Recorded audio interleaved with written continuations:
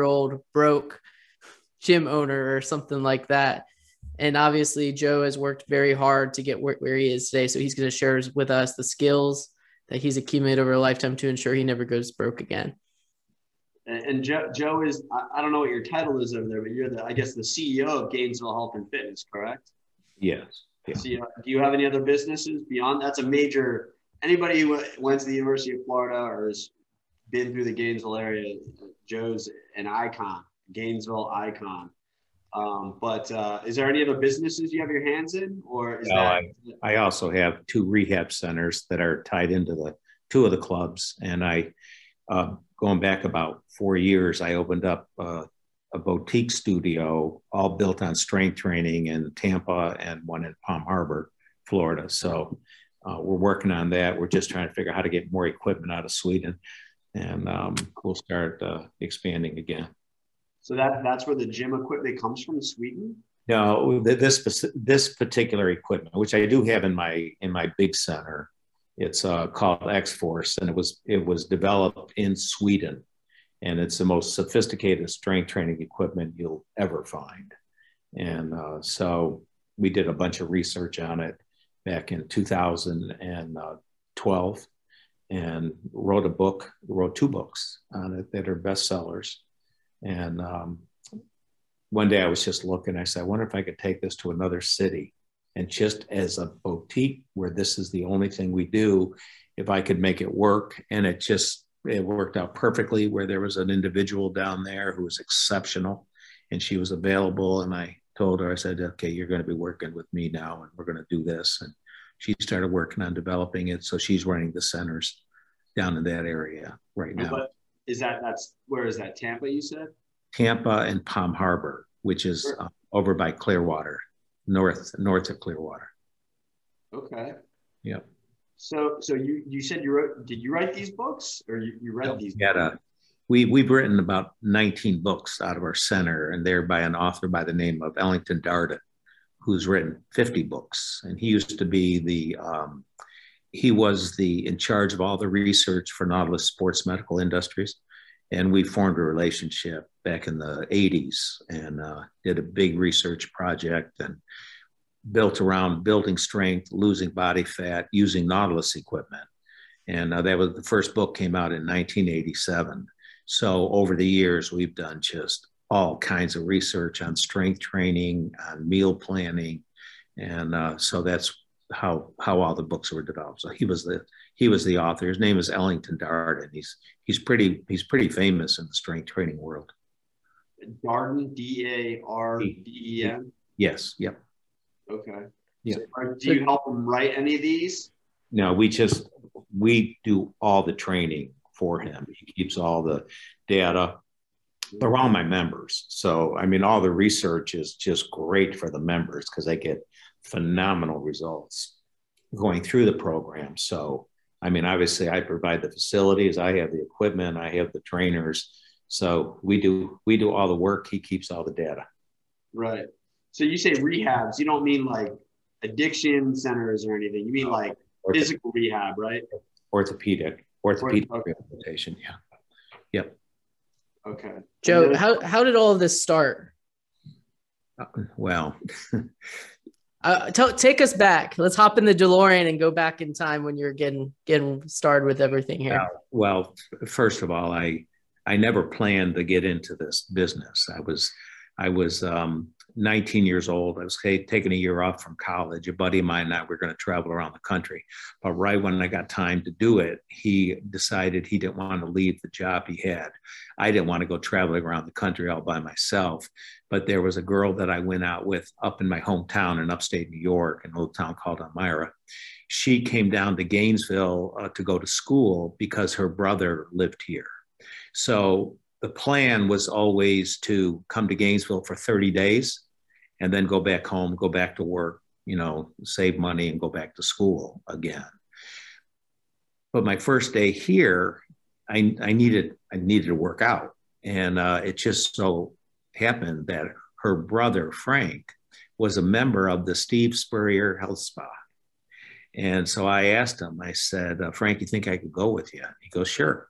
So I went there and I worked out. And when I was done, I went to the manager and I told him, look, I'm only in town for 30 days.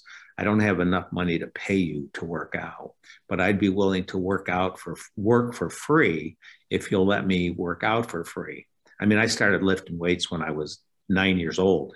So, I mean, I had trained a lot of people all through high school and everything. And so he said, fine. So I worked all day Wednesdays and all day on Saturday, but I could train whenever I wanted. At the end of 30 days, I decided I'd stay for 30 more days and go home at Christmas. And, but this time I went to the manager and I told him, look, I want to come to work more, but I would like if you paid me. And so he agreed. I remember I got paid $1.90 an hour, which was very exciting because everybody else was making like $1.65 an hour. So I thought I showed them I had done a good job. So I continued to keep working as an instructor and went home at Christmas time. I was going to go back to work with a friend of mine who was a mason, but he said, Joe, it's just too frozen up here to do anything. The ground's too frozen. He said, why don't you go back down to that Gainesville place and then come back at the end of March. So I came back down. I mean, there's lots of stories that occurred. And what happened was, obviously, I didn't come back at the end of 90 days. But during that period of time, over the next few years, I ended up working for 6 companies that went bankrupt, all in the health club business. And but I kept hanging on because I realized I really loved it. And I knew it was a good business, except the people who were running the businesses, they cared so much about making money, they forgot how to take care of people. And I knew that the answer was you take care of people. And if you do that right, you'll make the sales and you'll make the money. So there's lots of things I learned, but by the time I was 24 and a half and the 6th one went bankrupt, I decided, I think I don't know everything to do, but I sure in hell learned a lot of things you never do. And so I started the business when I was 24 and I've been working on it ever since. How were you living back then, making $1.90 an hour? What was that like? Well, the girl that I'd come to see, she had an apartment. So in the beginning that was fine. But if you take over the next few years, I lived in my car. I lived in closed down buildings. I lived in health clubs I worked in because I didn't have another place to live. So I figured out how to do it no matter, I didn't want to get out of the business. And even when they went bankrupt, I just said, I'll just keep working through this and until the next opportunity comes. But where I was really, really fortunate was when I was 20 years old, I opened up a drawer and there was a book in it. And it was called The Power of Positive Thinking by Dr. Norman Vincent Peale. And I remember I looked at it, I said, I've heard of these books before. I've never read one, but anyway, I started reading it. And it started talking about all these phenomenal things people did because of how they set goals for themselves. And, the funny thing is I come from a very middle-class family. There's 4 sisters and 2 brothers. There were 7 of us. My father was military. My mother was a nurse. So I thought my thinking in the future was always what I knew. And, when I looked, it was what I already was used to until I started reading that book. And I realized, wow, people have really accomplished some great things because they set goals for themselves. So I set a goal because I had just gotten into sales, and that's another story, but I just had gotten into sales in the health club, and it was a fairly large company. And so after I read the book, I set a goal to be the top salesperson in the entire company. And 3 months later, I was the top salesperson in the whole company. I was like, how the hell did that happen? I set a goal and I did it. And that's why at the end of the 3 months, I thought, no, I really like this. And I think probably the biggest eye opener for me was I never really saw people growing up. Everybody worked hard. My father worked hard. Everybody in our neighborhood worked hard. But it's not like after my father retired from the military, like everybody had a great passion for what they did. They worked hard because they had a family and they had to pay the bills. And that's how they were built to do that. And, all of a sudden I start making money doing sales in the health club. And I thought, well, this is really odd. I really love doing this and I'm making money at the same time. I mean, that was like an anomaly to me that you could love something and make money, doing it. And so that just kept me going. And even during all those clubs I worked for that went bankrupt, I kept finding the next book and the next book and the next book. I spent 5 years really filling my brain with some of the greatest speakers, the greatest books, all on how you get this set right so that no matter what happens, you accept it and you keep going. And that was probably the thing for me that's never left me. And when I tell you, I read and I listened, I mean, I bought tape series back then from a company called Nightingale Conant. And I mean, I would listen to those series over and over and over. I mean, there's one called The Psychology of Winning. I remember by a guy by the name of Dennis Waitley, who was a psychologist.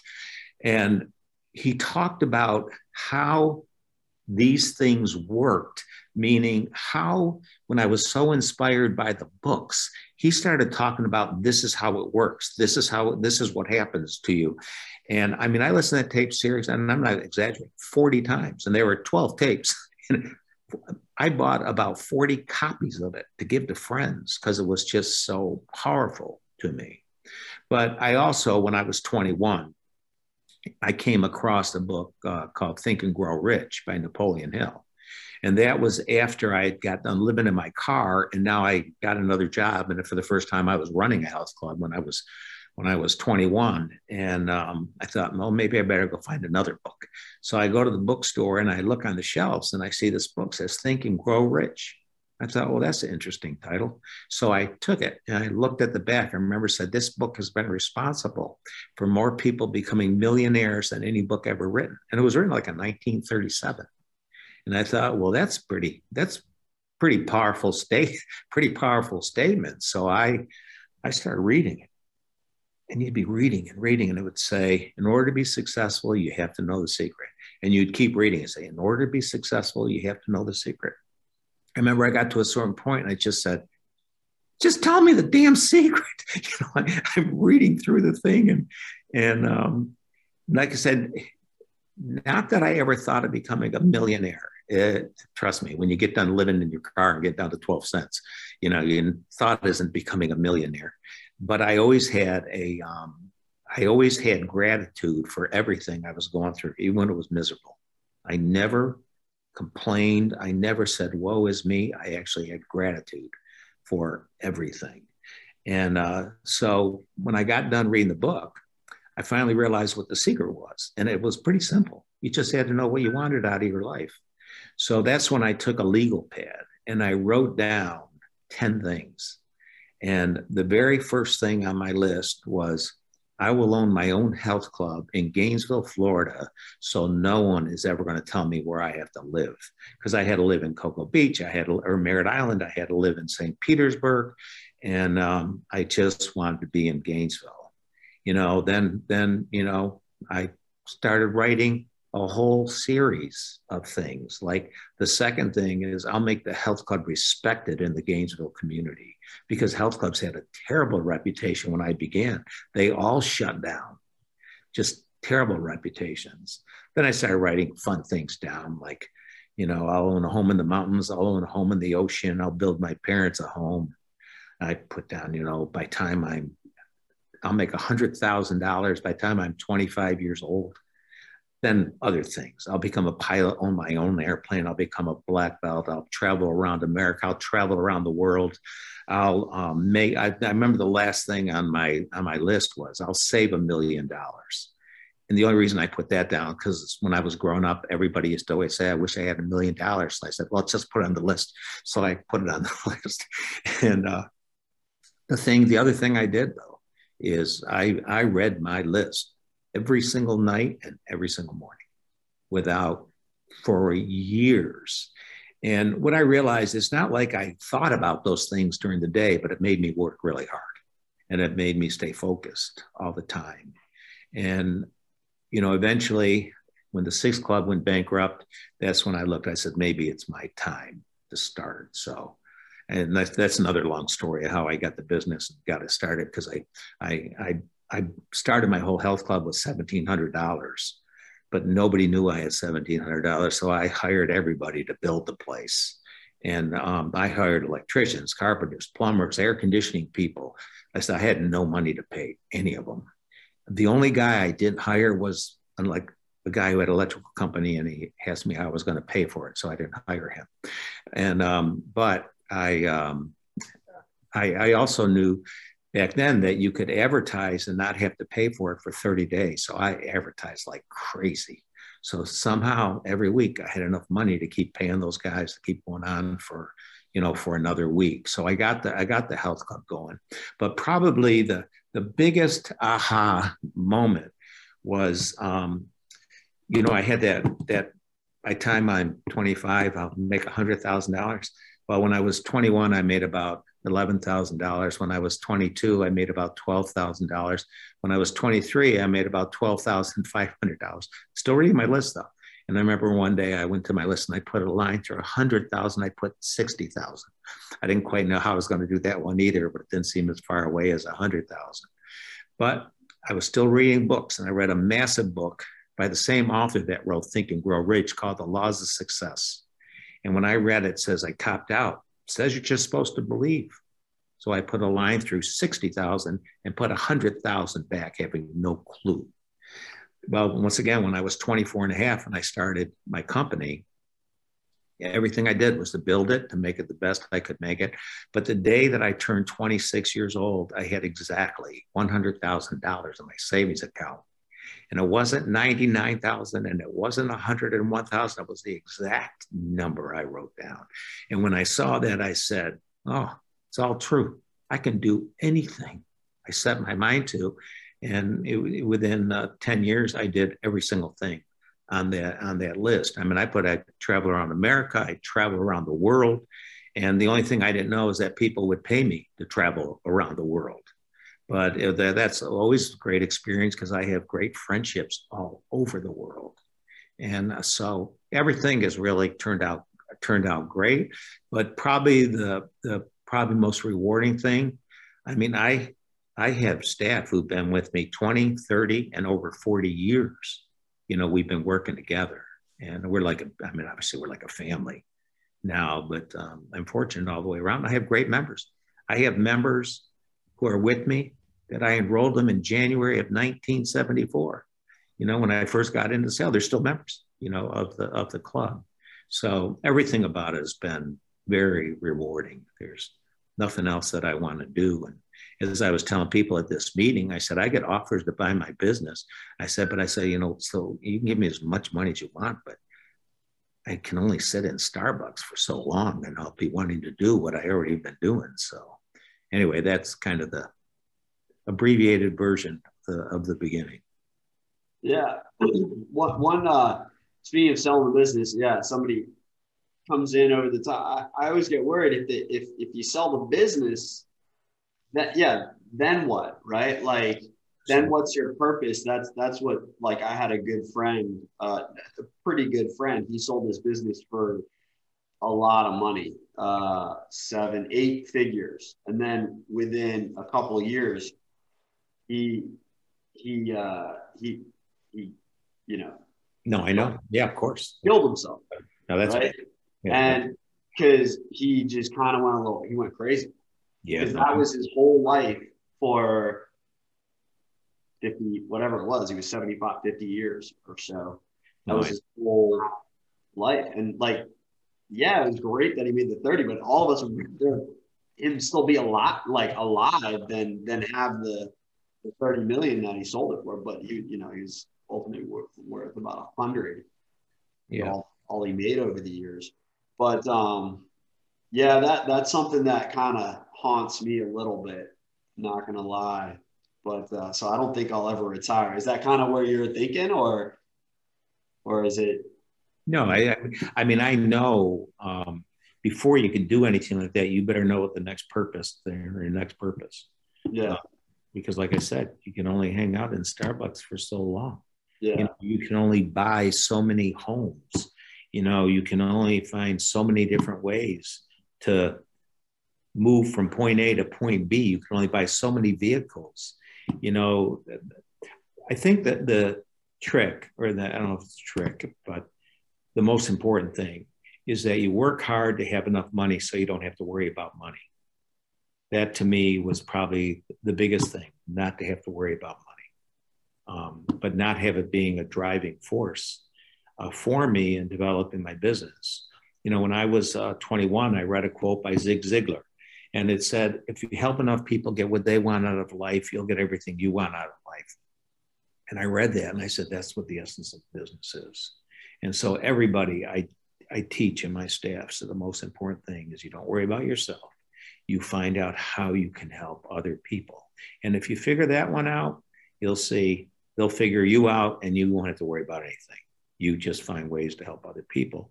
And that's how I built the whole business, hopefully with my members and my staff. So. Do you have kids, or are you married? Or? No, I was married when I was younger, but I never got remarried. We didn't have any children, but I have hundreds of them that I work with every day. So not children, but they're still a lot of college. So they're still figuring out their life. And so, I mean, I spend a lot of time with them. Yeah. During this whole adventure, Joe, was there a time where you were miserable, you wanted to give up? No, I wouldn't say. I mean, I went through like periods like for 3 hours and then got over it. No, I think probably in the beginning, the biggest challenge was, I've always told people, it was just being lonely. You know, when you're, like I said, when you're living in a car or a closed down building, it's not like you have a lot of contacts, you know, during that period of time. So I think that it's funny because this is the honest to God's truth. There would be times I would go into McDonald's only because it reminded me of home. That's how lonely you can get at times, but I never let those things affect me. You know, there was one time when I got transferred to the Merritt Island area, you know, around not too far south of you. And I got transferred and I moved into a hotel on Cocoa Beach. And there's a causeway between Cocoa Beach, it's a 520 causeway, into Merritt Island. And I used to drive back and forth. And my whole life consists of, I'd work all day, I'd work out at night, I'd go back to the hotel, go to sleep, get in the morning, drive to work all day, work out at night, drive back to the Holiday. I got transferred down there. I hate it. I just hated it. It's a beautiful area, but it wasn't me. And one day I was driving to work and I decided I was going to quit. I was 20 years old and I decided I was going to quit. Then I asked myself the question, what am I going to do after I quit? I mean, am I going to go home and live with my parents back up in New York? I mean, I had great parents, but I wasn't ready to move back home. And so I thought, well, that book, The Power of Positive Thinking, is real helpful. Maybe I can go find another one. And I went to the bookstore. I say this book called The Amazing Results of Positive Thinking. And I thought that it was a book written about people like me who read the book and actually, you know, accomplished something. And I read it, and that's not what it was. It was about, I'd be reading through it, and I'd be reading about these people who went through the most miserable times and how they worked their way through it and became successful. And I'd be reading that book and I go, you know, I don't have a problem. That guy, he had a problem. I went through enough of those. I said, I just have an attitude problem. I got to change my thinking.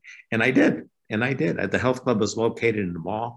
And I realized one of the things that was happening with me was, you know, it's Cocoa Beach is like, you know, surfers and stuff. It's just kind of way more laid back than I was ever used to. But I realized I was like slowing down.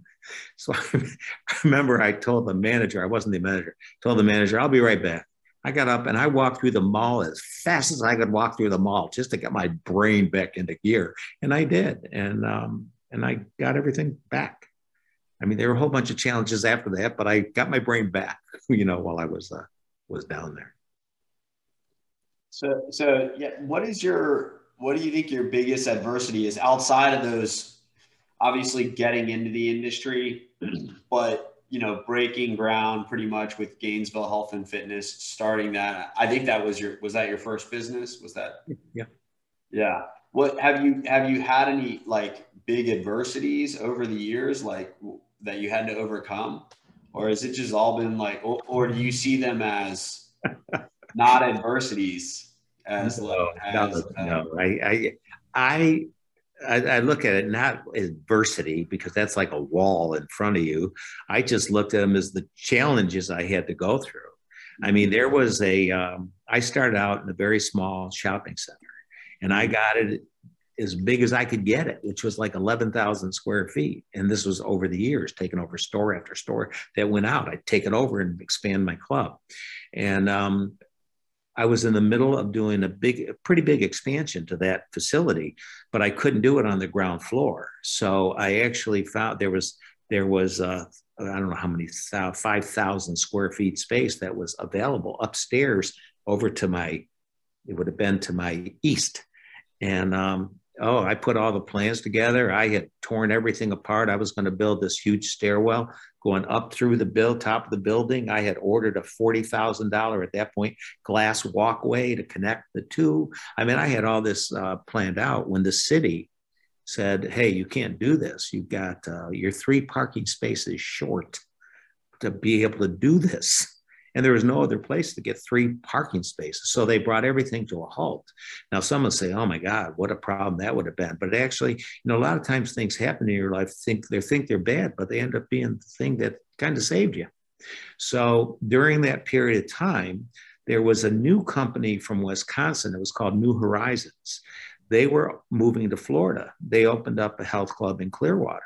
And one day they sent the guy up. Well, they sent this guy, said, can I talk to you? I said, yeah. He was representing New Horizons. And when here's the conversation. I just want you to know, New Horizons is coming to Gainesville, and we are going to put you out of business. And I remember I'm sitting there and I'm talking to him just like I'm talking to you now. And the only thing that's going through my mind is, you have no idea what I've gone through that you think I will roll over for you. So the first thing I did was I went down to Clearwater to look at the facility, and it was nice, and it was going to be nicer than mine. And, but also, like I said, there's this thing called serendipity. Across the street from my club, there was a Winn-Dixie grocery store. And every time I drive by it, I go, man, what a perfect place for a health club. Well, I mean, I must have said that every time I drove past it. And then one Saturday night, I was at dinner, and one of the guys said, hey, I see the Winn-Dixie went out of business. I said, which Winn-Dixie? They go, the one right across the street from you. They shut down today. I mean, first thing that went through my mind was, oh my God, all the stuff I've read is true. I actually thought these guys out of business. So anyway, so now I get now I got to find out who owns the building. So I found out there were 2 old men, Fred Cohn and Ben Franklin, not the original, but close. And so I called him up on Monday morning, and he said, I said, do you think I can come over and talk to you? Without going into the whole story, I ended up going to see that man for the next 6 months. He would never okay it. Really? He was 78 years old. He worked in many banks that had been burnt by health clubs because they all went bankrupt. And all he knew about health clubs was they went bankrupt, but it didn't matter. I went back and saw him the next day. And when he wasn't there, he had a secretary. Her name was Bee. And Bee had worked for him for 32 years. If you ever saw the movie Poltergeist, she looked like the little grandmother in Poltergeist. But when he wasn't there, I'd sit down and I'd talk to Bee. And we just became friends. She would tell me what was on his mind. Then I'd get all the information. Next day, I'd be in there talking to him, but he had no idea how I knew what the hell he was even thinking.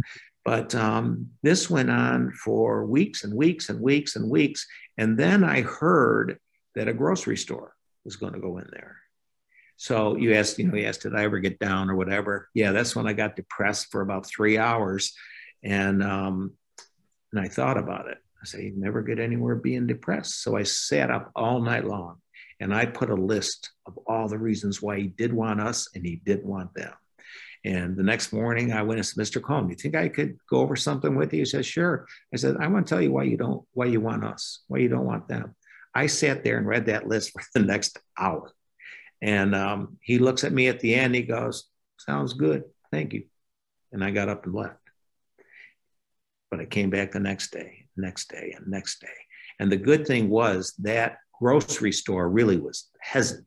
I even said to him, I said, Mr. Cohn, I said, you know what you're doing to me, that grocery store is doing to you. And, not giving them an answer, not accepting it.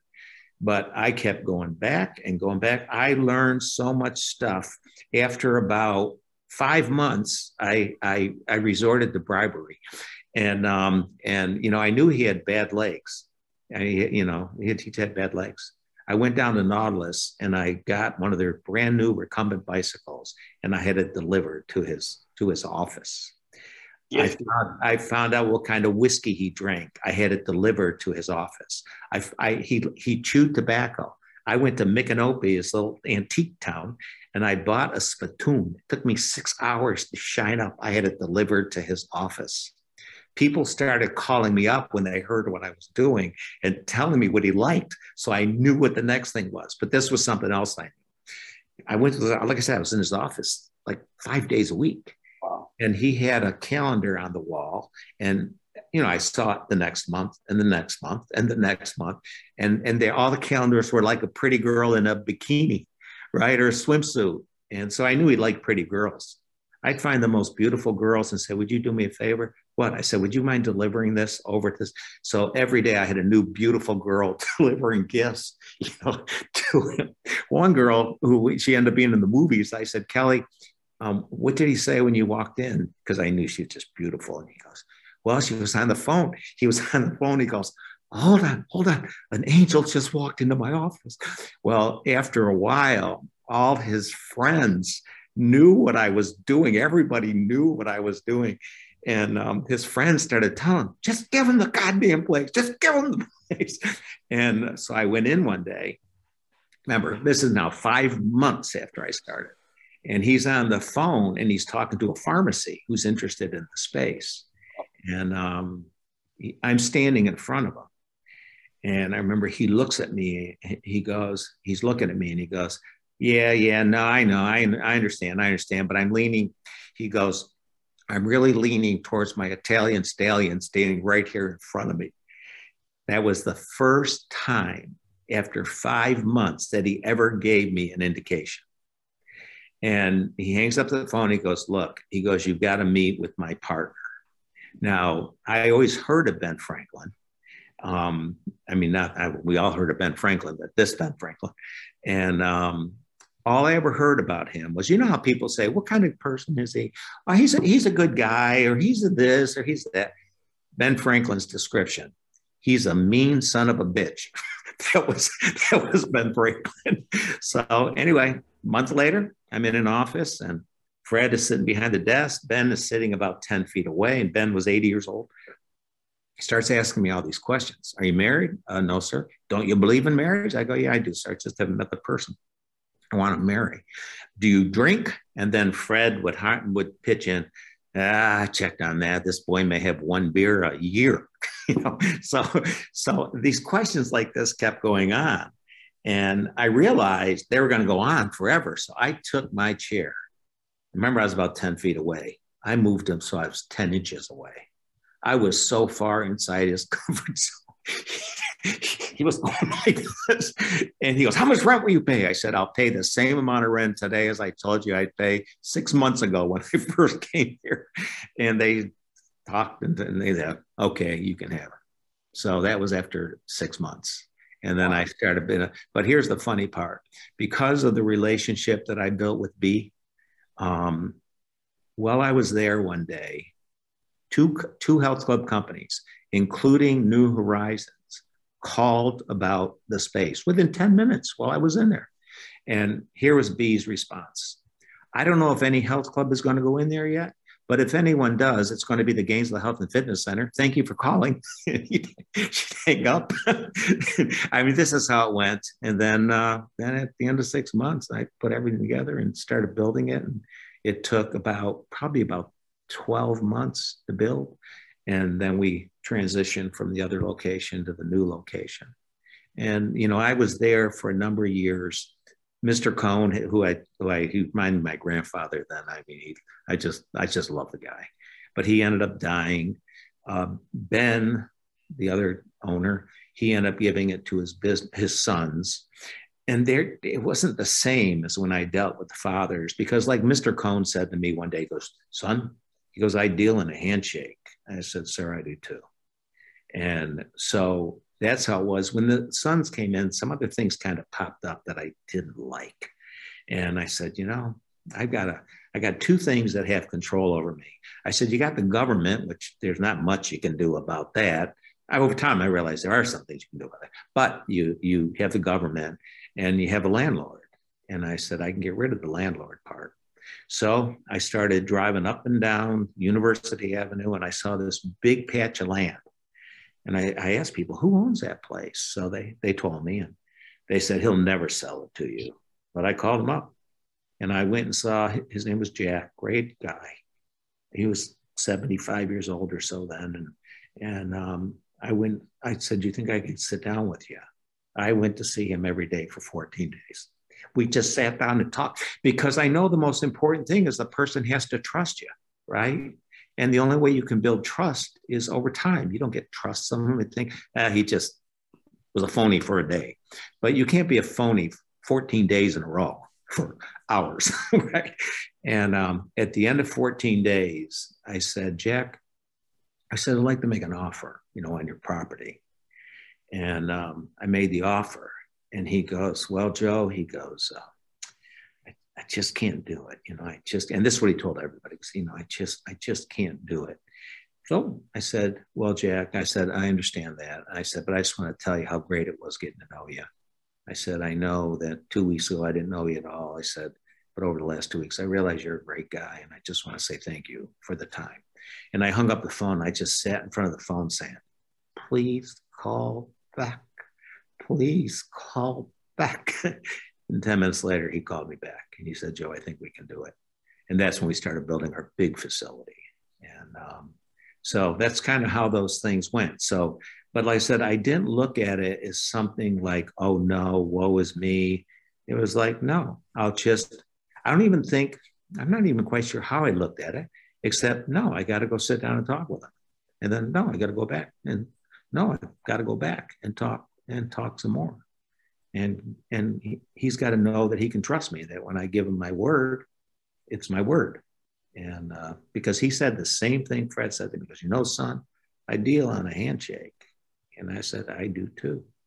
You know, if I say I'm going to do something, I'm going to do it. I don't have to sign a piece of paper, you know, to do it. And so when you ask for any challenges or whatever, I guess you could say those were challenges, but to me, they were just the things you had to do to keep moving forward. How did you get the money to pay for all this? Did you have the money or did you have to borrow it? Well, I borrowed some on buying the land, and I got a mortgage, you know, on the building.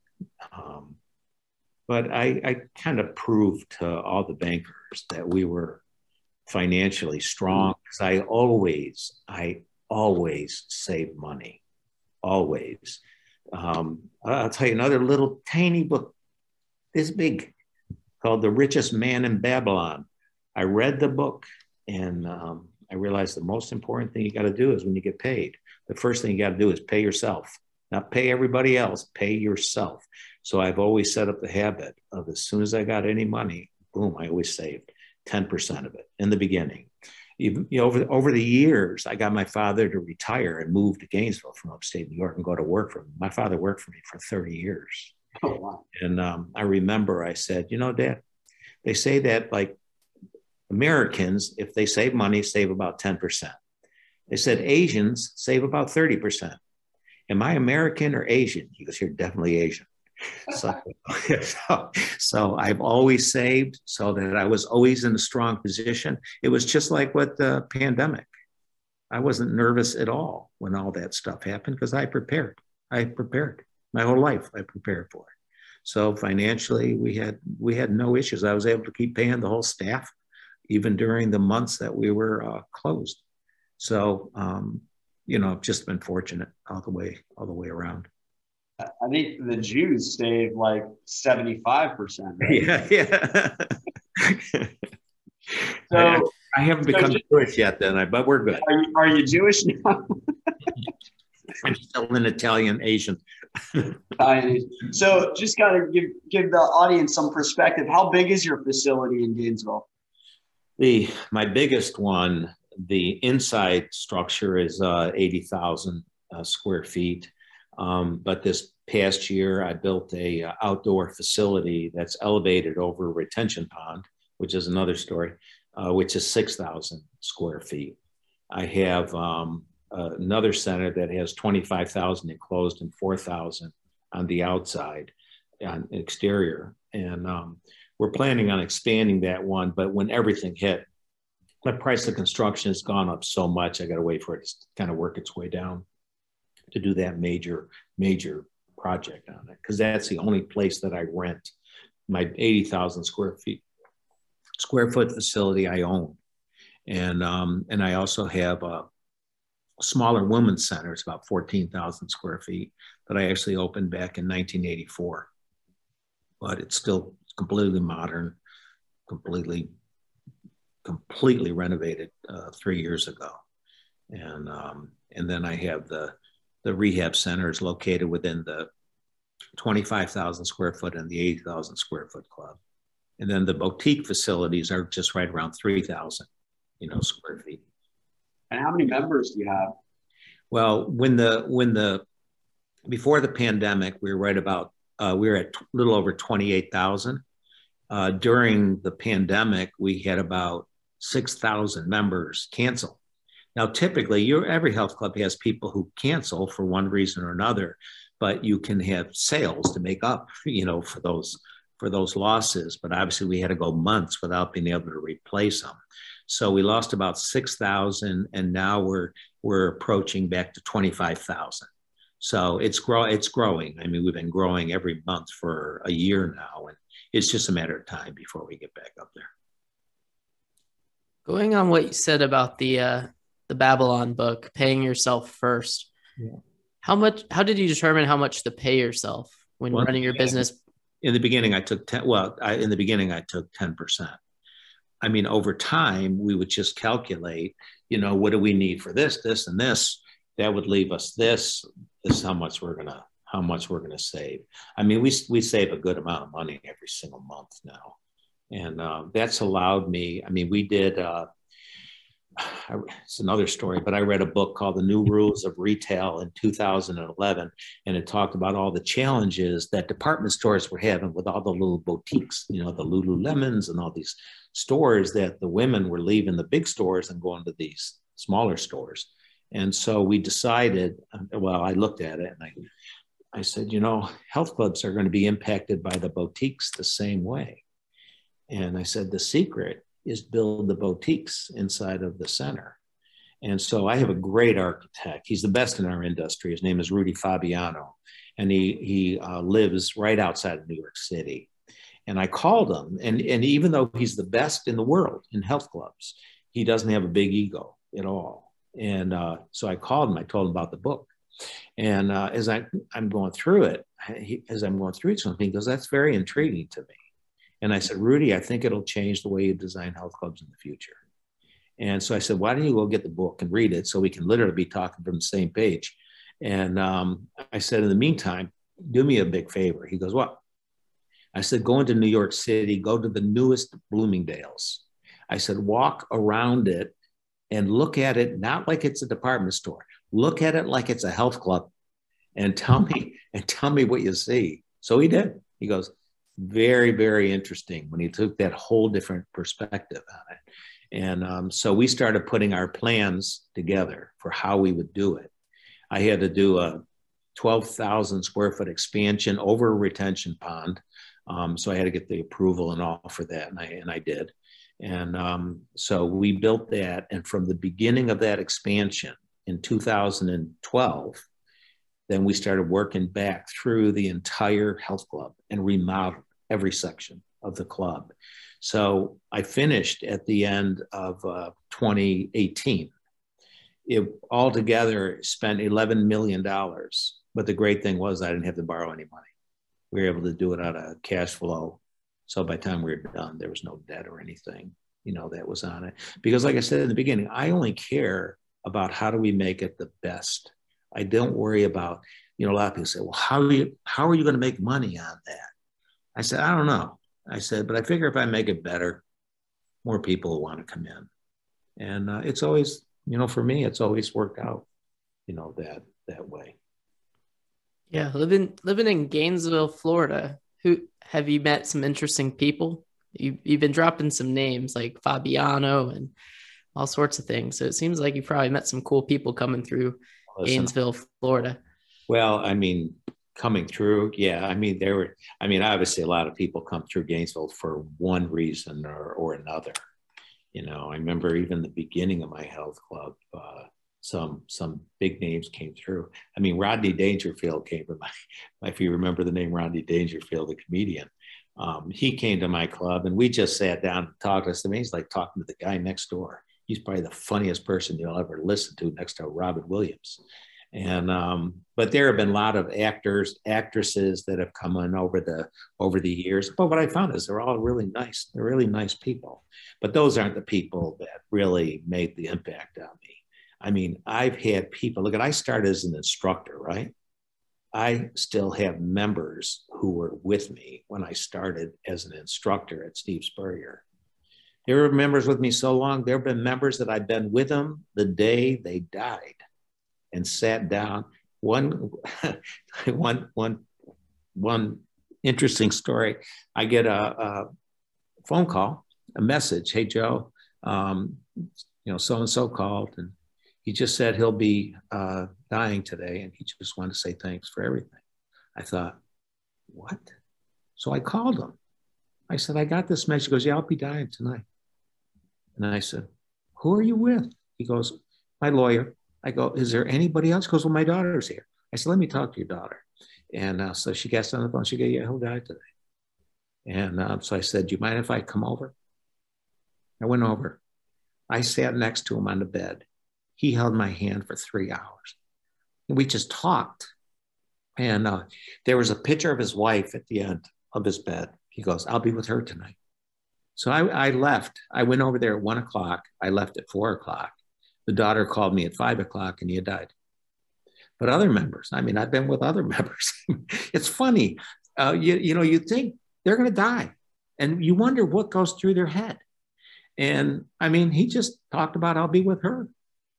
And another member I was with from when I was 19 years old, a guy named was Latham Davis. And I was with him the day he died.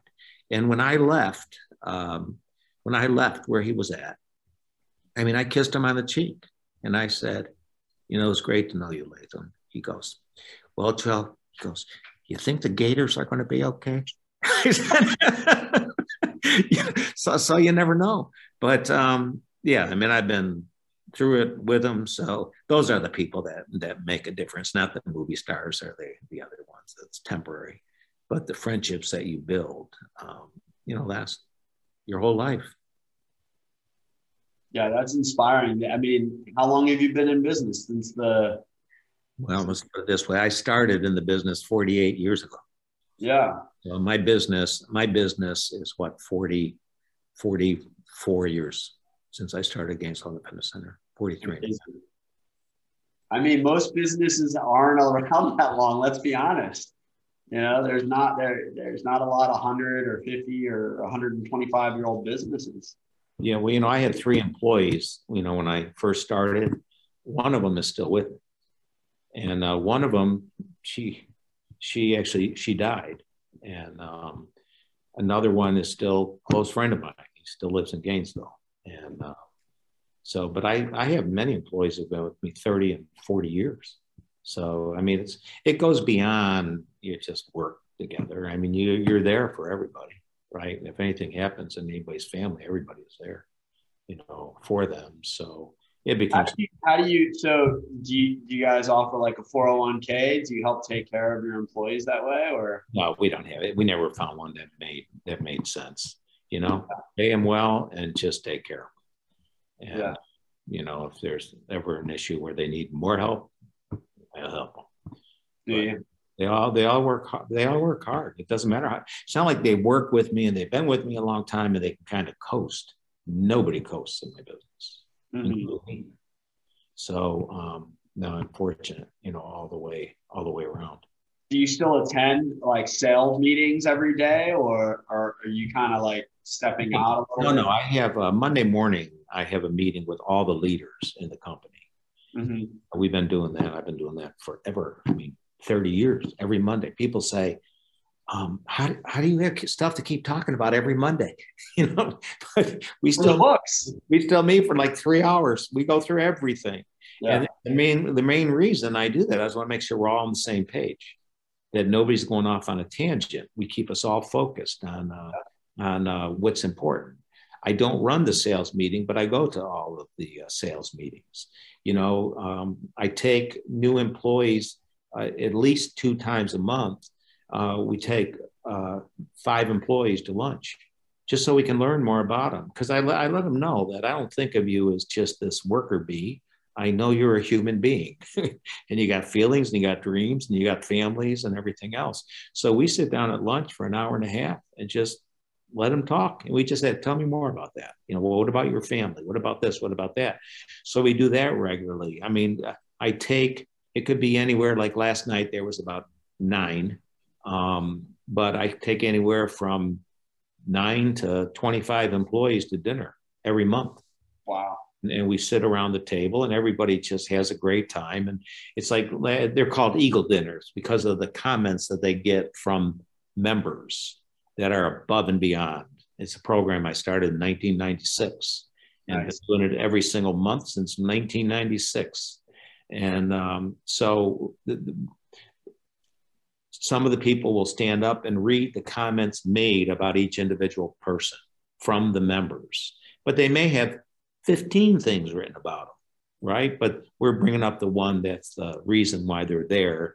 And then we just say, look, the most important thing now is to make sure you call all those members and say thank you for them writing. I said, because a lot of times people will write a comment they see as an ego comment, but to us, it's just the person doing their job. All right. So what we look for is like exceptional stuff. And that's all we do. We clap for him. But like one of the guys who was there last night, he goes, this is so cool. He goes, because I really just see everybody at work and I don't know anything about them other than their work. It's so great to hear people talk and have these conversations and everything. A lot of people don't realize the word company stands for to break bread together. So I figured we'll break bread together and we'll talk. And it just kind of lowers everybody's defenses. So they know they can talk to me. There's, no issues, that they never have to be afraid, of me. But then we also have another dinner, and we'll have anywhere from 35 to 70 people come twice a year. And we call them the Rock All-Stars. And we usually have it at my house, and I have it catered. And catered. But anyway, it's a great event because it's not because of comments by the members that they're there. It's because of their supervisor, their immediate supervisor, talking about something exceptional that they do as a person in their department. And those are called the Rock All-Stars. There's a whole other story behind that. So anyway, so we do it all the time to be able to be connected. How many people work for you? Right now we have, between the two, we have about 440. Nice. The health club has about 400. The rehab center has about 40. Yeah. Wow. How much is the 75-person dinner? How much what? How much is the 75-person dinner? I cannot understand. What for dinner? How much does the 75-person dinner run? Like, oh, you mean how much does it cost? Yeah. I don't know. Doesn't matter. Here's the credit card. I don't. Well, I bring in the caterers, whatever it is, what it is. So I don't even ask. My CFO pays the bill, and whatever it is, what it is. Yeah. Nice. Well, Joe, this was awesome, man. Thanks for coming on. Oh, you're very What do you got going on the rest of today in the Cirulli world? well. I'm still in this meeting that I'm at, so I'm going back to the meeting, and this meeting goes on till 4:00. Wow. I've been one of the things on my list was to become a pilot, own my own airplane. I've been flying for 34 years, and my airplane's been down in Tampa, because every year you have to have what's called an annual, where they check everything out on your airplane, and they've had it for 3.5 weeks, and I just went back down to Tampa and flew it out of there after they finished everything. So I could leave tonight to go down to Sarasota, because that's where I usually go on the weekend, but I'm gonna go to work in the morning, do some things, and then head on down to Sarasota. So. Oh, are you in Tampa right now? No, I'm in Gainesville. My CFO drove me down to Tampa yesterday, and then I flew the plane out of there after. Okay. Do you ever get tired of flying? Do you have somebody fly you, or is that? No, I'm a pilot. No, I've been flying for all those years, and I still love every time I get in the airplane and go fly. I mean, I see some of the most beautiful sunsets you could ever imagine. So no, I still love flying. Yeah. What Josh likes to ask if you have any jokes. Yeah, but I can't tell them to you.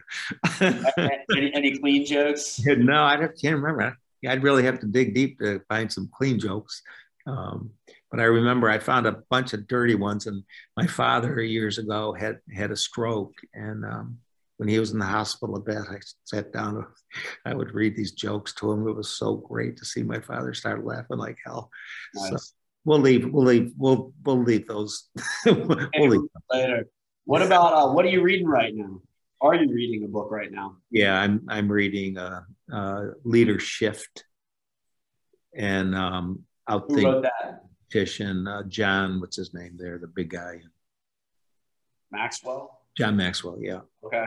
And the other one, I'm not sure who the author was. It's not in English. I mean, the book's in English, but the author's name isn't. It's called Outthink the Competition. So one of the things that I try to do every year, and I'm 99% successful at it, but I took off for 2 weeks in January. I went down to Sarasota, and I brought books to read. I brought magazines to read. I just wanted to spend the entire time thinking about what's next, because I always have to think about what's next. Mm-hmm.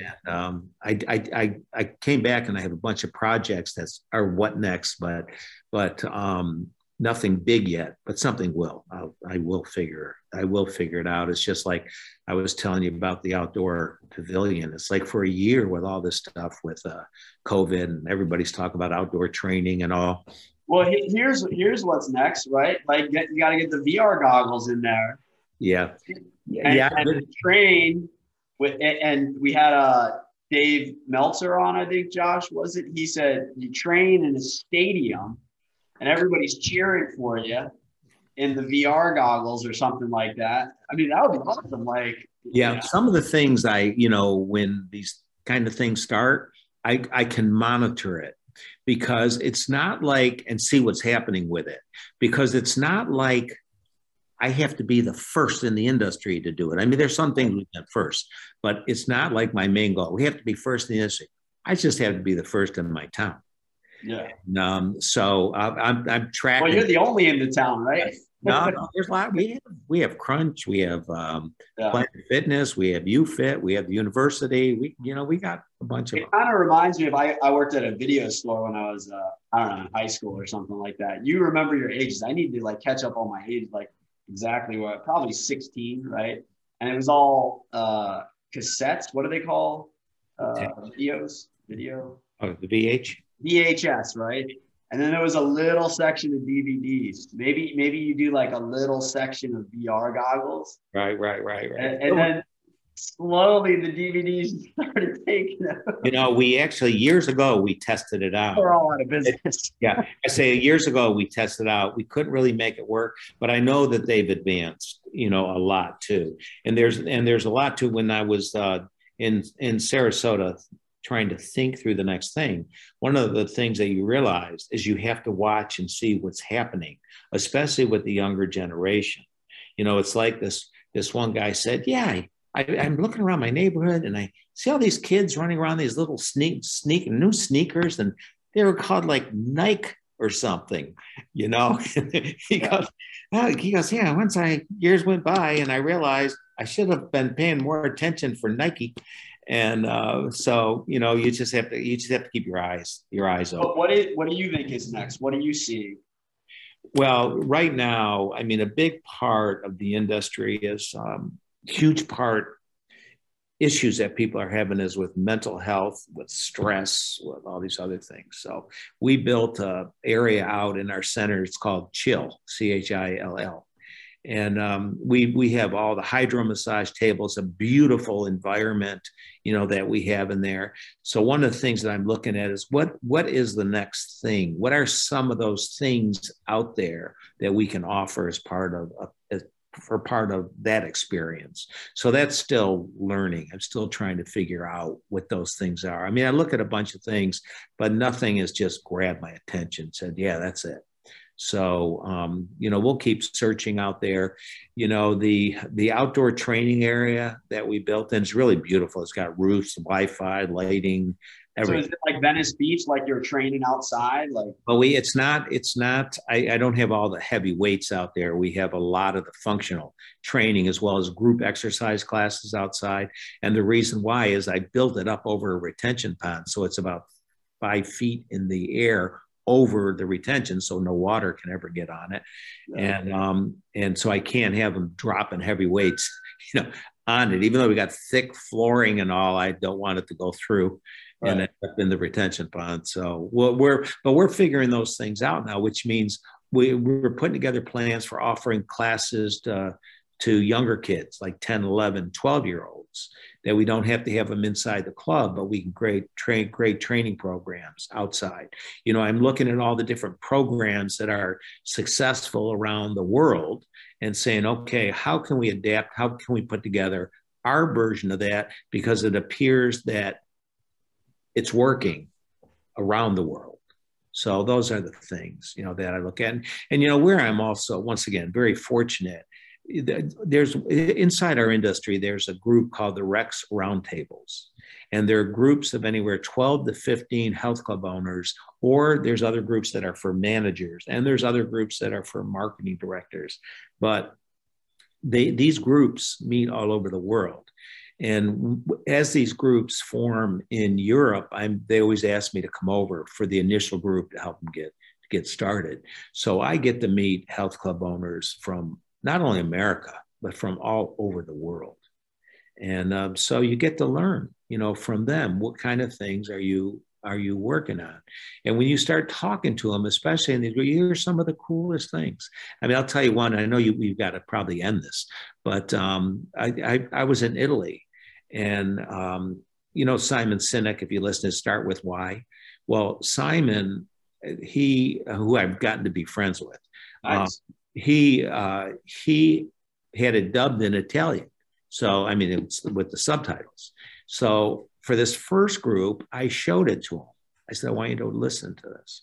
So they watched the whole thing. And I said, now I want to go around the room and I want to find out, why do you do what you do? One guy said, I don't really like what I do. He went through everything. I said, okay. And we went on to the next. Later on, that guy sat down with me in tears and telling me why, because how the partners in the business are destroying it. But there was this one kid, his name was Johnny, and Johnny was a smaller guy. And I said, Johnny, why do you do it? He goes, when I was growing up, I was always smaller than everybody else. And I knew that I was never going to win anybody over because of my physical prowess. So I decided to become the best in the world at something. He says, so I became the world kickboxing champion. He goes, and I opened up my centers so I can take young kids and make them understand what they're capable of. So it's those kind of things that you hear from people everywhere that keep everybody inspired, you know, and keep us all working hard, looking for ways to be able to help people. So anyway. Joe, I feel like we could have you on here for hours. It's like we didn't even get to like any of our questions. Maybe some other time we can do your question. Mean, if people haven't gotten the gist of how to never go broke again through this, I think that was such high level information, Joe. That was great. So we appreciate it. Josh, you have anything else you want to bring up or? No, Joe, thanks for coming on. Lastly, one final thing. What do you want people to say about you when everything's said and done? Probably the most important thing is inside the business that I helped everybody build their passion for what they do and to become better leaders because of spending time inside our company. And that's probably the most beneficial thing is people who've moved on from our organization, who became very successful. And it's just like I had yesterday, a kid who became very successful down in Miami. And he wanted to meet with me, and he said, I just want to tell you that I just want to thank you for everything I learned while I was here, because I've applied it over my whole life, and it's helped me build a great family and a great business and become successful in things that he's doing. So those are probably the most important things. That has definitely happened. Just to toot your horn a little bit, I was a member there a while back, years and years ago. I heard Travolta used to work out there. I'm sure you heard about that, if that's even true. I don't know if that was a rumor. Yeah, he would come in. I got to meet John. He's very good. Did he even come, I heard he came in at like 3 a.m. or something like that. He would. Yes. It was so weird. I heard it and I was like, I never seen. And then I actually walked right into Tebow, into him one time. I was like, yeah, oh, this guy's a brick wall, man. And he drove a scooter. I was like, what is this? It's his Heisman year. Those are the years I lived there. What is this Heisman Trophy Heisman candidate doing on the scooter? But yeah, I ran into him there. So yeah, it's big, beautiful gym. It's as good as it gets, up to date, modern. Everybody's working out there. It's the best place in town. So not yet. We're still working. Well, never better.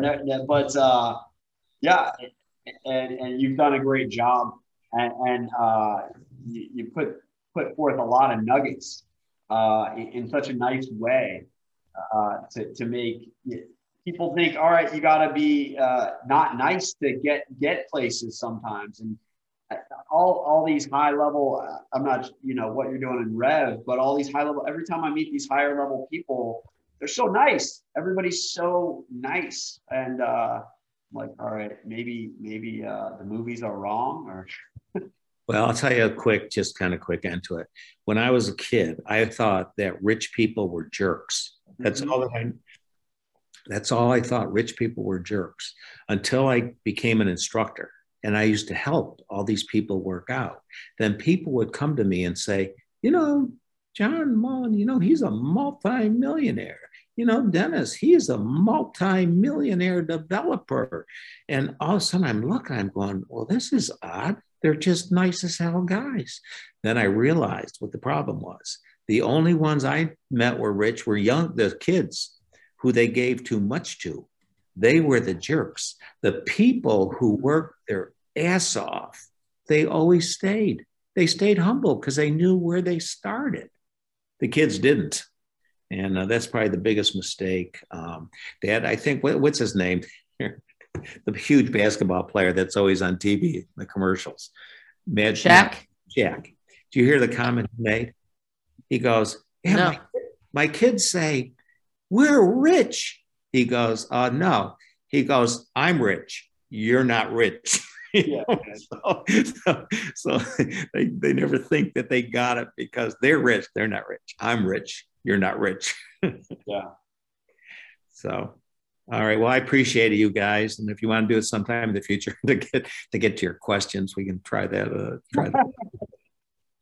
All right, Joe. Yeah. Well, maybe Josh is a Seminole, but maybe we'll get out to Gainesville one time. Sounds great. You just let me know when. Yeah, man.